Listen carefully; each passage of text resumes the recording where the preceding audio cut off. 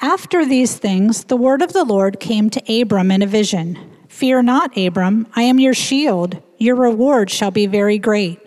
But Abram said, O Lord God, what will you give me? For I continue childless, and the heir of my house is Eliezer of Damascus. And Abram said, Behold, you have given me no offspring, and a member of my household will be my heir. And behold, the word of the Lord called to him, This man shall not be your heir. Your very own son shall be your heir. And he brought him outside and said, Look toward the heaven and number the stars, if you are able to number them. Then he said to him, So shall your offspring be. And he believed the Lord, and he counted it to him as righteousness. And he said to him, I am the Lord who brought you out from Ur of the Chaldeans to give you this land to possess. And he said, O Lord God, how am I to know that I shall possess it? He said to him, Bring me a heifer 3 years old, a female goat 3 years old, a ram 3 years old, a turtle dove, and a young pigeon. And he brought him all these, cut them in half, and laid each half over against the other. But he did not cut the birds in half. And when birds of prey came down on the carcasses, Abram drove them away. As the sun was going down, a deep sleep fell on Abram, and behold, dreadful and great darkness fell upon him. Then the Lord said to Abram, Know for certain that your offspring will be sojourners in a land that is not theirs, and will be servants there, and they will be afflicted for 400 years.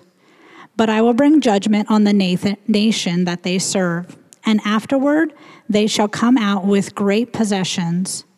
As for you, you shall go to your fathers in peace. You shall be buried in a good old age, and they shall come back here in the 4th generation, for the iniquity of the Amorites is not yet complete. When the sun had gone down and it was dark, behold, a smoking firepot and a flaming torch passed between these pieces. On that day, the Lord made a covenant with Abram, saying, To your offspring I give this land, from the river of Egypt to the great river, the river Euphrates, the land of the Kenites and the Kenizzites, the Kadmonites, the Hittites, the Perizzites, the Rephaim, the Amorites, the Canaanites, the Girgashites, and the Jebusites. Good morning, church. Thank you for coming to church on Valentine's Day. Guys, in case you didn't know it, it's Valentine's Day. My wife came to me last night and brought me a couple of boxes of heart-shaped candy, and which I really enjoyed, and she kind of looked at me expectantly, and I just nodded my head. And then I surprised her. I walked into the kitchen and pulled out a 2-pound heart-shaped ribeye. Because guys, nothing says I love you like a 2-pound heart-shaped ribeye, which we're gonna cook today for dinner, right? So it's Valentine's Day. Log on for more love and romance tips from Jerry Clem at, no. Yeah, right. You know, a couple of weeks ago, when we studied the second part of chapter 12, where Abraham fled to Egypt, we parked on the idea that there will be seasons in our lives where we're on spiritual mountaintops, where maybe we experience God's work in our lives, His presence in our lives, a season of just sweet fellowship with the Lord. But oftentimes on the heels of that season will come the valley of testing. And we saw this in chapter 12, where Abraham, he had been walking by faith. He had been experiencing God's presence in and through his life in magnificent ways. And then a famine hits the land, a test occurs. He's in the valley of the test, and he relies upon his own wisdom, his own way of doing things, and that leads to some terrible results. In chapter 13, where we were last week, he is again tested. And again, the test centers on the land. It's not sufficient for he and Lot. And so he's presented with a decision that he has to make. He's at a crossroads again. But this time, he doesn't do things his way. He trusts in the Lord. It's Lot who decides to go a certain way according to human wisdom and human abilities, and we know how that story worked itself out. But in both chapters 12 and 13, Abraham's being tested, and specifically the focus of the test is on God's promises as it related to the land and what that signified to Abraham, which was security, right? It was security and prosperity that was associated with those land promises that was being tested. Well, here in chapter 15, where we are today, it's not the security of the land promises, it's the significance and the posterity of the seed promises that God had made to Abraham that is now center stage. Genesis chapter 15 and chapter 17, which we're going to study next week, are without a doubt two of the most important chapters in the Bible. They contain truth and concepts that really provide a framework and an explanation for understanding the rest of Scripture. If you want to understand the Bible and what God is doing in redemptive history, if we want to understand that, we have to get our heads and our hearts around the truths and the concepts that are in these passages. Maybe to put it another way, maybe stated a little more negatively, there will be a huge gap in the foundation of our faith, and we will not connect important dots within the Christian faith if we do not grasp what Genesis 15 and 17 are bringing to us, and if it doesn't take seed in our hearts. So for those of you who like to take notes this morning, we are going to study chapter 15 by first seeing Abraham's fear and doubt, and then God's reassuring covenant that he makes with Abraham, and then finally we'll close out by seeing our place in God's Abrahamic covenant. In verses 1 to 5, Abraham expresses his fear. Verse 1 says, "After these things, the word of the Lord came to Abram in a vision. Fear not, Abram, I am your shield. Your reward shall be very great." In that one verse, actually let me go back to it. In that one verse, for the first time in the Bible, we have two things occurring. One, we have God communicating to a human being by way of a vision. This is how God would normally communicate with his prophets, and you see this in later books of the Bible. But here in Genesis, we see God doing this with Abraham. In fact, he's the only person in the first 5 books of the Bible that God interacts with in this way. He receives a vision from God. And second thing that appears for the first time is God saying those two little words that he will say multiple times throughout the scriptures, "Fear not." There's a reason why God is saying this to Abraham and why God is comforting Abraham. And the foundation for that explanation is actually in chapter 14, which we kind of just alluded to last week. In chapter 14, we see Abraham leading a military rescue mission, a special ops mission, so to speak.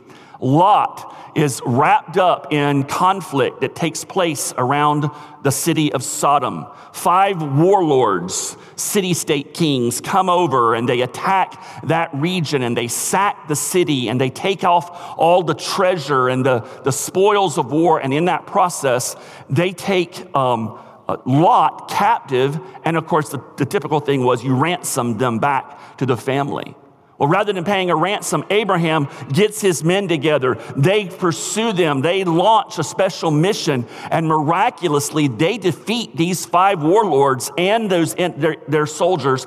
They get Lot back, and they get all the spoils of war that had been captured from Sodom, and they take them away, and they return.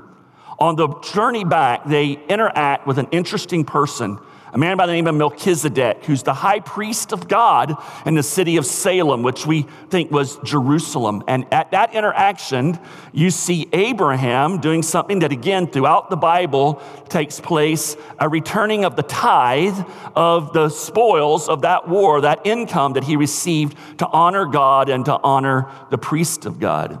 But what happens in that interaction is the king of Salem comes along, the king of Sodom comes along, and he says to Abraham, listen, Abraham, thank you for doing this great job. What I'd like you to do is I want you to take a certain percentage of these spoils of war as your reward. Now, there's a lot going on there. First of all, Abraham didn't need to be told that. It wasn't the right of the king of Sodom to tell him, oh, you can have these things. It was Abraham's right by custom that if you went into war, you got to keep a certain percentage of the spoils of war as a reward for what you just did. And so the king of Sodom is coming in behind him, and what he's actually trying to do is he's trying to establish a relationship with Abraham where he is the benefactor to Abraham, and Abraham is now obligated to serve the king of Sodom, and Abraham will have nothing to do with it. And so at the end of chapter 14, Abraham looks at the king of Sodom and says, take a percentage? Absolutely not. I will not take one thin dime of your stuff. Take it all back. I'll not be obligated to you. I'm obligated to God. That's the Jerry Clem version, okay? That's what happens. So in a very short period of time, Abraham has offended the strongest king in the area, the king of Sodom, and he's attacked 5 warlords with armies who might be bent on revenge.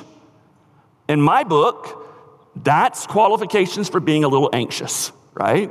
And being uncertain and fearful.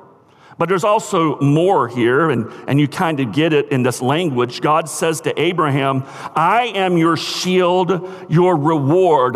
Those words are intentional. That word shield is the idea of being your benefactor.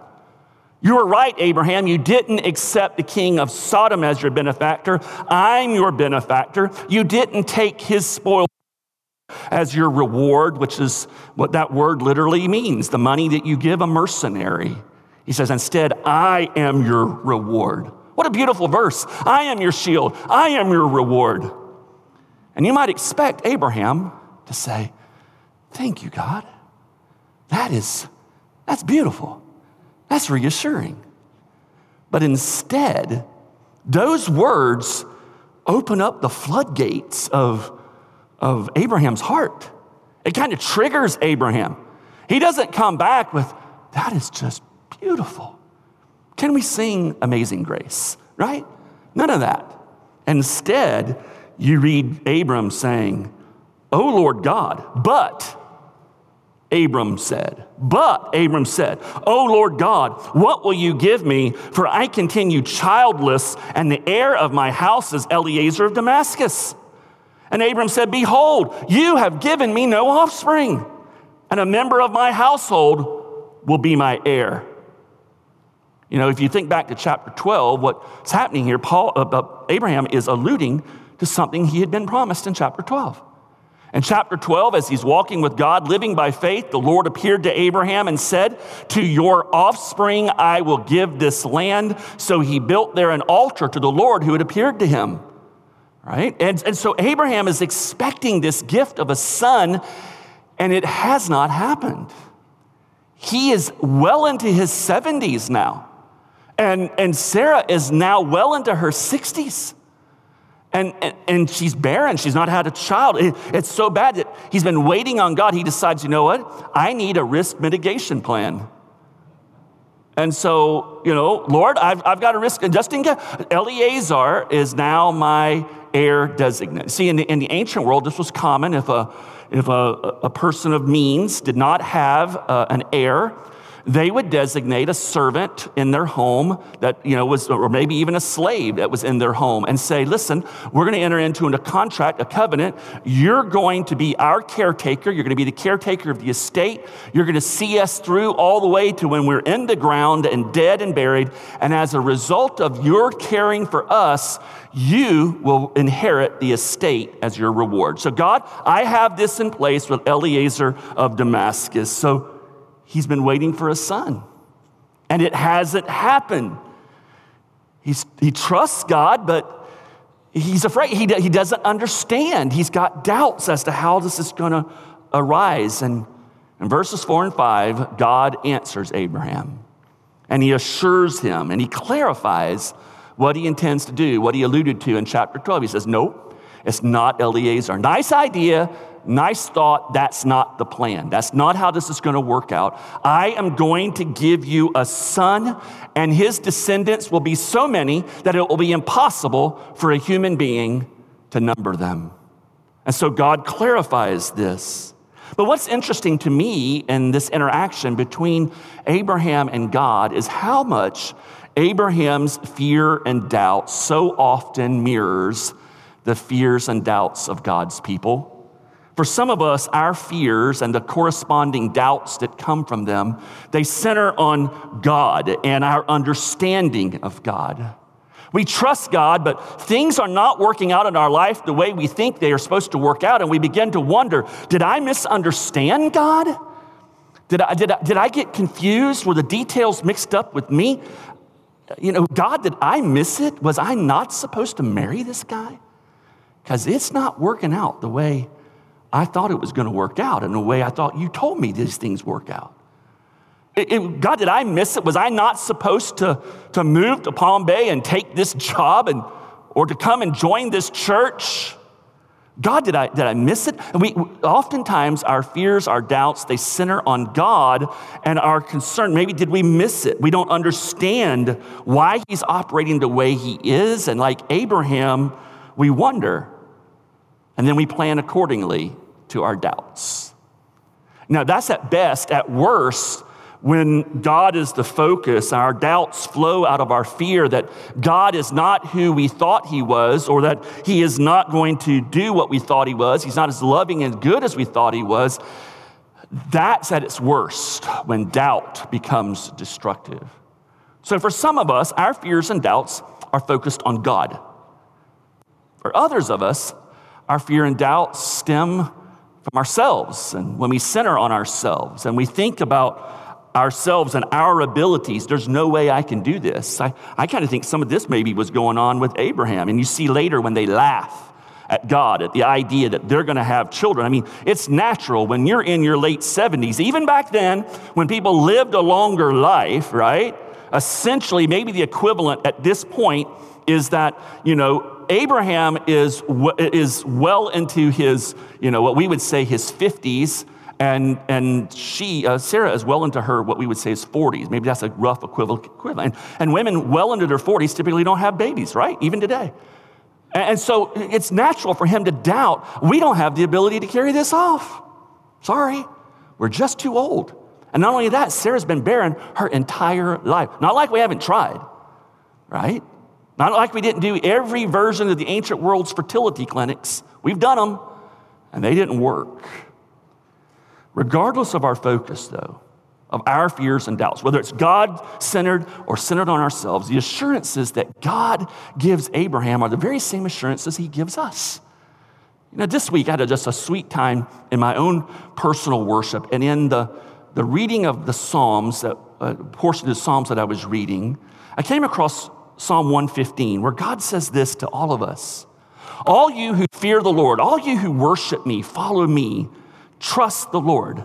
And hear the language of Genesis 15. He is your helper and your shield. He is your benefactor. He is your reward. The Lord remembers us and will bless us.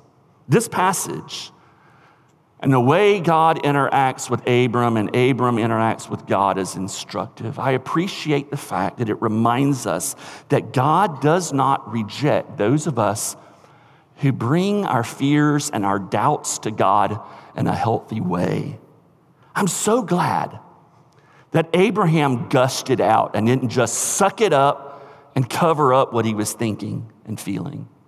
He brought to God in a healthy way what was occurring in his life and interacted with God from that basis. Living authentically before God and before other people is indispensable to a vital life of faith. There's a reason why the very first value of our church is living authentically before God and others in biblical community. Bringing our struggles, our doubts, our fears to God in a healthy way, it builds our faith. It helps us to enjoy and worship God more. You see, our fears are often the seedbed of our doubts. It's unhealthy spiritually for us to suppress these, to not acknowledge these, to not bring them out into the light. For us, if we so often the case put on a mask, and I think for some of us, maybe the way we were raised, we almost feel guilty if we lift our voices in frustration to God. Or if we even voice complaint about not understanding, it's like that's not proper for the children of God to voice their fears and their anxiety, their concerns to God. Just accept it. And it's a form of Christian stoicism. God never calls on us to just stuff it and put on a face, a mask, and fake it till you make it. Not at all. He advocates and he encourages us, as we see with Abraham, coming authentically before him and laying it all out there in a healthy way. Now notice, I said in a healthy way. Abraham expressed his fears and the doubts that were coming from those fears in a spiritually and in an emotionally healthy way. Some of us, we've practiced this in an unhealthy way. I can look back on my own life and I can see seasons of my life where either in a very unhealthy way, I suppressed and pushed down and masked the fears and doubts I had and would not acknowledge them, or I vocalized them and brought them out before God in an unhealthy way to my detriment and to my spiritual defeat. You see, an unhealthy doubt is the kind of doubt that acts as a judge of God beforehand. It demands, essentially, that God appear before our personal judgment seat and vindicate himself to us, to give an account of himself to us, to explain how on earth could you ever do that to me? Or what are you up to? This is not our agreement. And it comes from an attitude of it really essentially what it is. It's revealing the self-lordship that is reigning in our heart, where we see ourselves as the Lord and masters of our lives, and therefore it's acceptable for us to accuse God for not doing what we think he should be doing. So there is an unhealthy way to bring our fears and doubts before God, and that will certainly destroy you spiritually, but Abraham shows us a healthy way. To this voicing of fear and doubt, God gives Abraham reassurance by way of a covenant. What we have here is an ancient device. We're going to kind of explore it for just a moment. It begins with God saying, I'm the Lord who brought you out from Ur of the Chaldeans to give you this land to possess. And then you hear the doubt of what's going on in Abraham's life. Oh, Lord God, how am I to know that I'll possess it? How do I know that this promise that I'll have a son from whom descendants will derive that you can't even begin to count as a human being? How do I know that that's going to happen? How do I know that this land is actually going to work out the way you've talked? And God, in response, cuts a covenant. Literally, he cuts a covenant. Now, verses 9 to 20 are a bizarre scene in our world, okay? But here's what's going on, okay? In chapter 12, God alluded for the first time that he was going to make a covenant with Abraham. In chapter 15, where we are right now, he inaugurates this covenant. And in chapter 17, next week, he finalizes it and concretizes it, right? That's the flow of what's happening with God and this covenantal interaction with Abraham. It could be hard for us to understand this because we are a written word, paper-oriented people, right? You enter into a contract, you agree with the guy to build your house, right? Do you accept, okay, yeah, I'll show up, I'll build that house for you for $150,000. Okay, and we'll start next month and it's all gonna work out great. Okay, thank you, looking forward to it. Here's the check. Is that how you do it? Of course not. We have elaborate contracts, right? With stipulations and obligations and penalties and all of these things spelled out. And then we sign it and it's authorized and it's sealed. And so it has legal weight. That's how we work. Well, listen, they didn't have paper, right? This is still the time of the world where, they're pounding things out on stone tablets. And so a contract, a covenant didn't work that way. Okay, instead, they were a verbal storytelling people. They would do something that was a graphical illustration of the covenant that they were entering into, much like the Lord's Supper is an illustration of the new covenant, right? And so that's what we have here. In the ancient world, if a king wanted to grant, say, a warrior who had done something mighty for him, land, we'll call a royal land grant, this form of a covenant was what was created. It would start out with the king identifying himself, and that's what God does here. I am the Lord your God who brought you out of Ur. He's identifying himself, the way the covenants work. And then in that day and age, what they would do is they would take animals, they would cut them in half, they would split them apart, create a walkway, and the parties of the covenant who had the obligations of that covenant would then walk between the pieces. And what they were saying when they walked through those pieces was this: everything that we have agreed to, if I do not follow through, if I do not obey and accomplish it, may I be ripped apart like these animals have been ripped apart. May I be ripped limb for limb. This is the penalty if I don't follow through with the covenant. That's what's going on here. God is cutting a covenant with Abraham. And we need to get our heads around this. And the reason why is because many of us through the years have perhaps been raised in evangelical churches of different denominations and stripes, and we've had teachings of different way. And one of the things that settled in decades ago and still persists today, you'll pick up on this, is this idea that, in the Old Testament, God is this, he's like a mean dad God, right? He's wrath and judgment and vindictive and, genocides and this and that and law. God is all law. Then we come to the New Testament, and God is loving and gracious and Jesus. And aren't you glad that we have the God of the New Testament and not the God of the Old Testament? Aren't you glad? That, folks, is a horrible, horrible distortion of Scripture. Because God is a God of grace. And what we have in chapter 15 is yet another chapter in God's book of grace, the covenant of grace. Remember back when we were in Genesis chapters 1 and 2? God made a covenant with humanity, a covenant of works. And that covenant was very simple. If you obey me, you live. If you disobey me, eat of the one tree of the fruit of knowledge of good and evil, you die. That was the covenant, pretty simple. And what does humanity promptly do? We disobey. God would have been justified at that point, according to the covenant, of destroying humanity, wiping his hands of us, and going on his merry way. But in chapter 3, God begins something that begins in Genesis chapter 3, and it goes all the way to the end of Revelation. And it's the book that I like to call Book of Grace. The Bible's all about God and his grace and how he interacts with us through grace.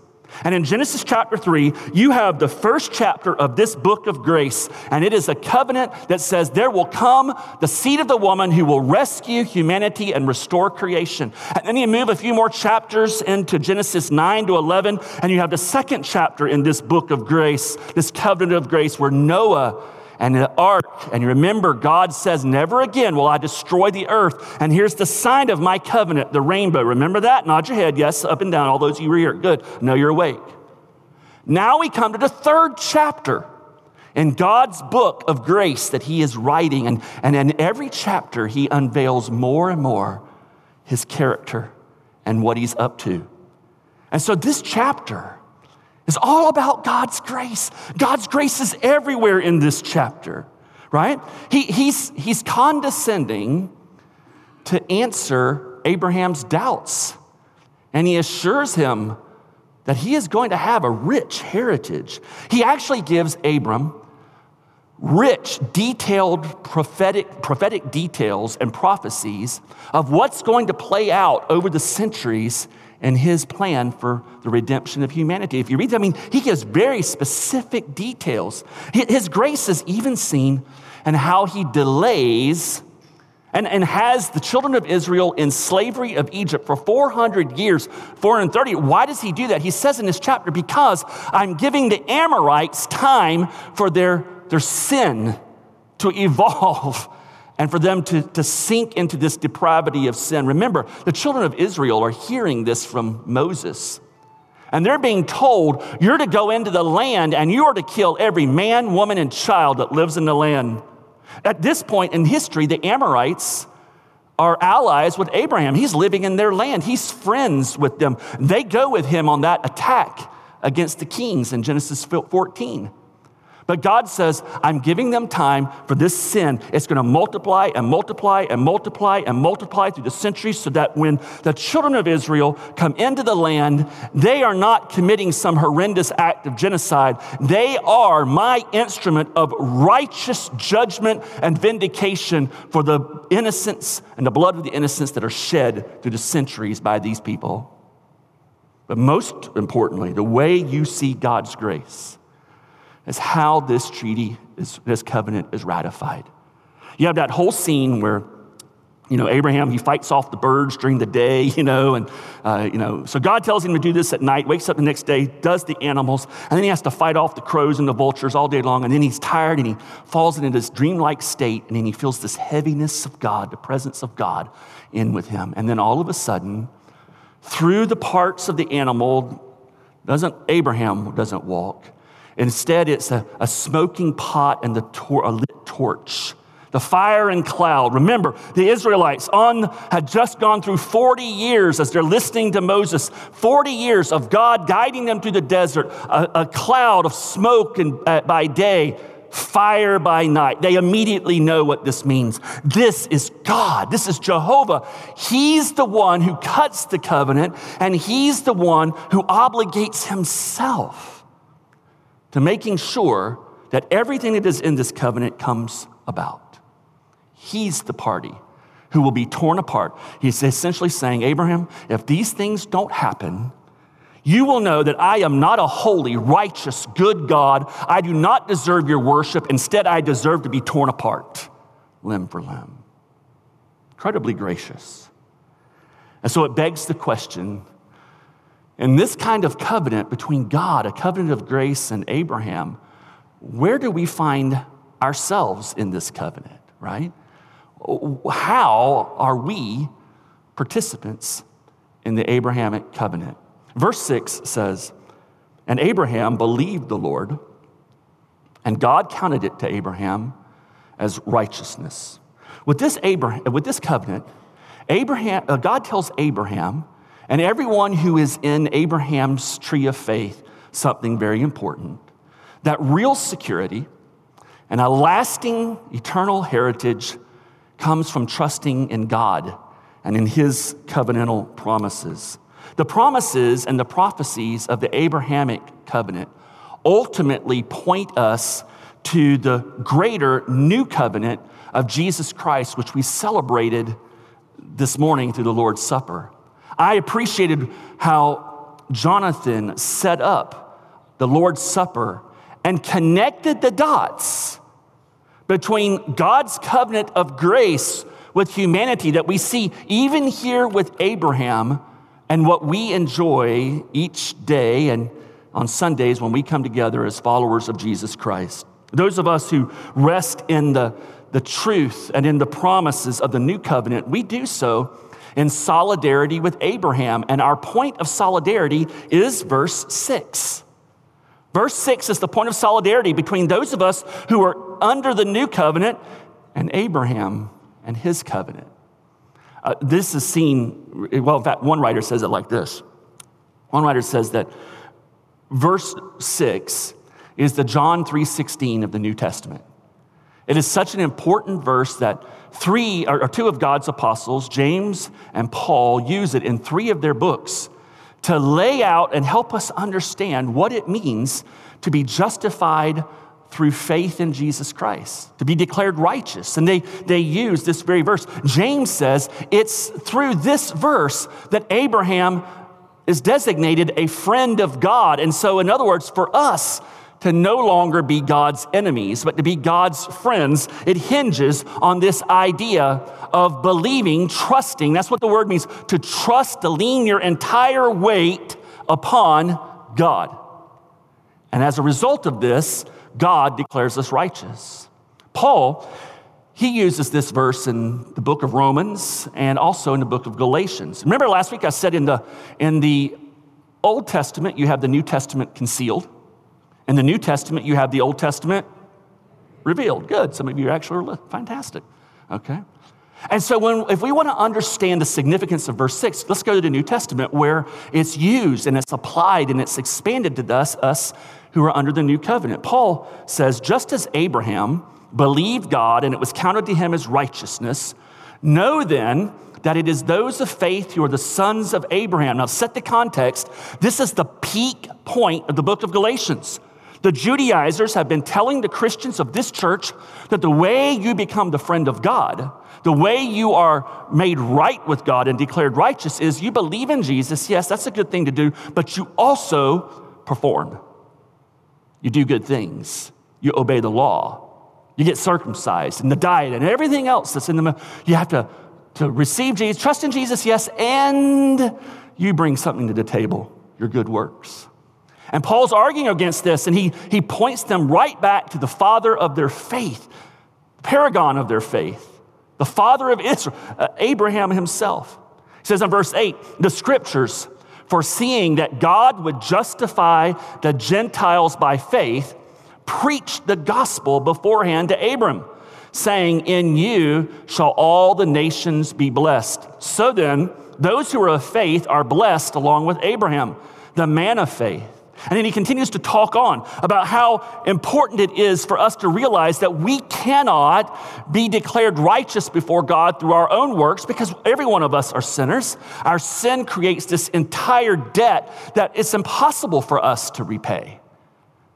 We cannot be declared righteous through ourselves. In fact, the faith that is expressed in our life is not the grounds for God blessing us and declaring us pardoned from our sins and righteous.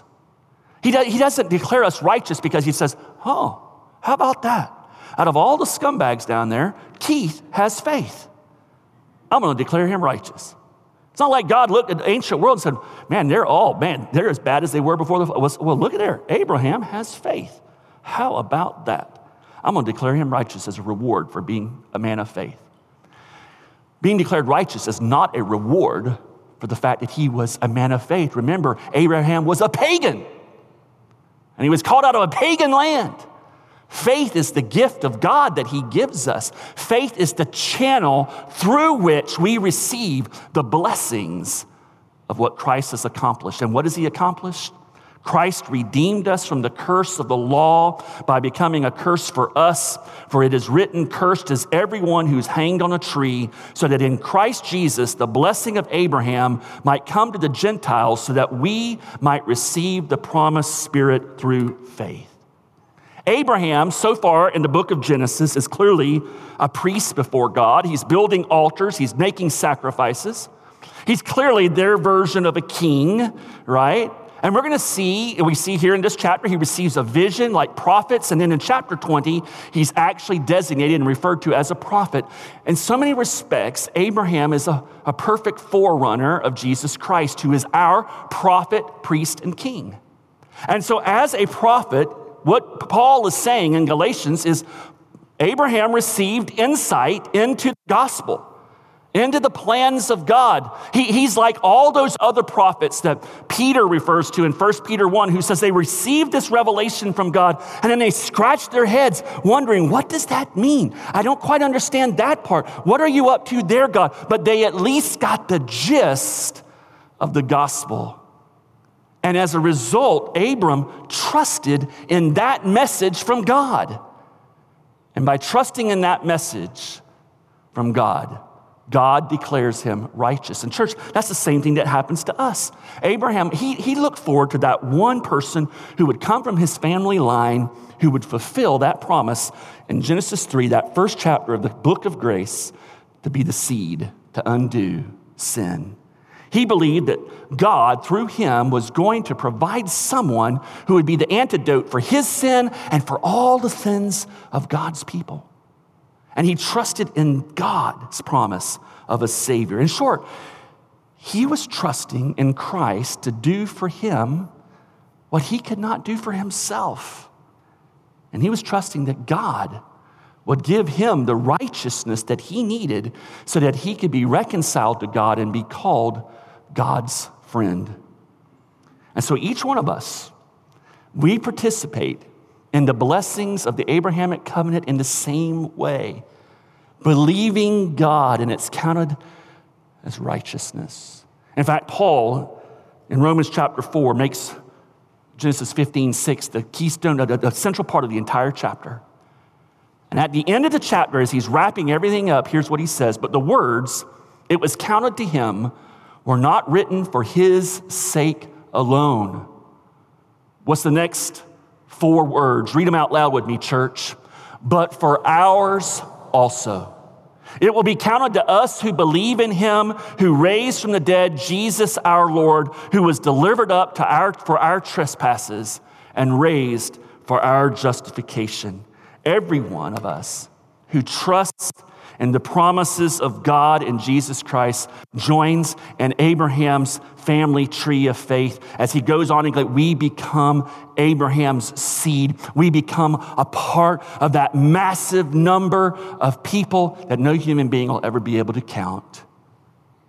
And we're going to go into that more in detail next week in chapter 17. If you're a Christian already, you know how this joins you to a cosmic family and gives you an eternal inheritance. This week, meditate on the blessings that we receive because we, like Abraham, are part of the family of faith. And if you do not know Christ as your Savior, then today is the day for your salvation.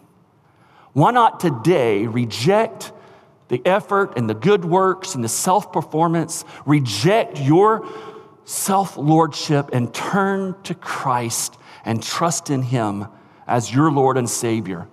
He is the antidote for your sin. He is the one whose righteousness is so extensive that you too can be the friend of God. Let's pray together. Heavenly Father, we thank you for your gift of grace that we see in Abraham. We rejoice that you are a God who is holy and omnipotent and all of these incredible characteristics, but you are also this loving, gracious God who condescended to come to the earth, to make a covenant with Adam and Eve and all of humanity, to make a covenant with Noah, to make a covenant with Abraham, and to make a covenant with all of us through your Son, Jesus Christ. Heavenly Father, we praise you for how gracious you are. It's beyond our understanding. May those who have not yet experienced your saving grace do so even today or this week. May they know how gracious you are in Jesus Christ. To his glory I ask these things. Amen.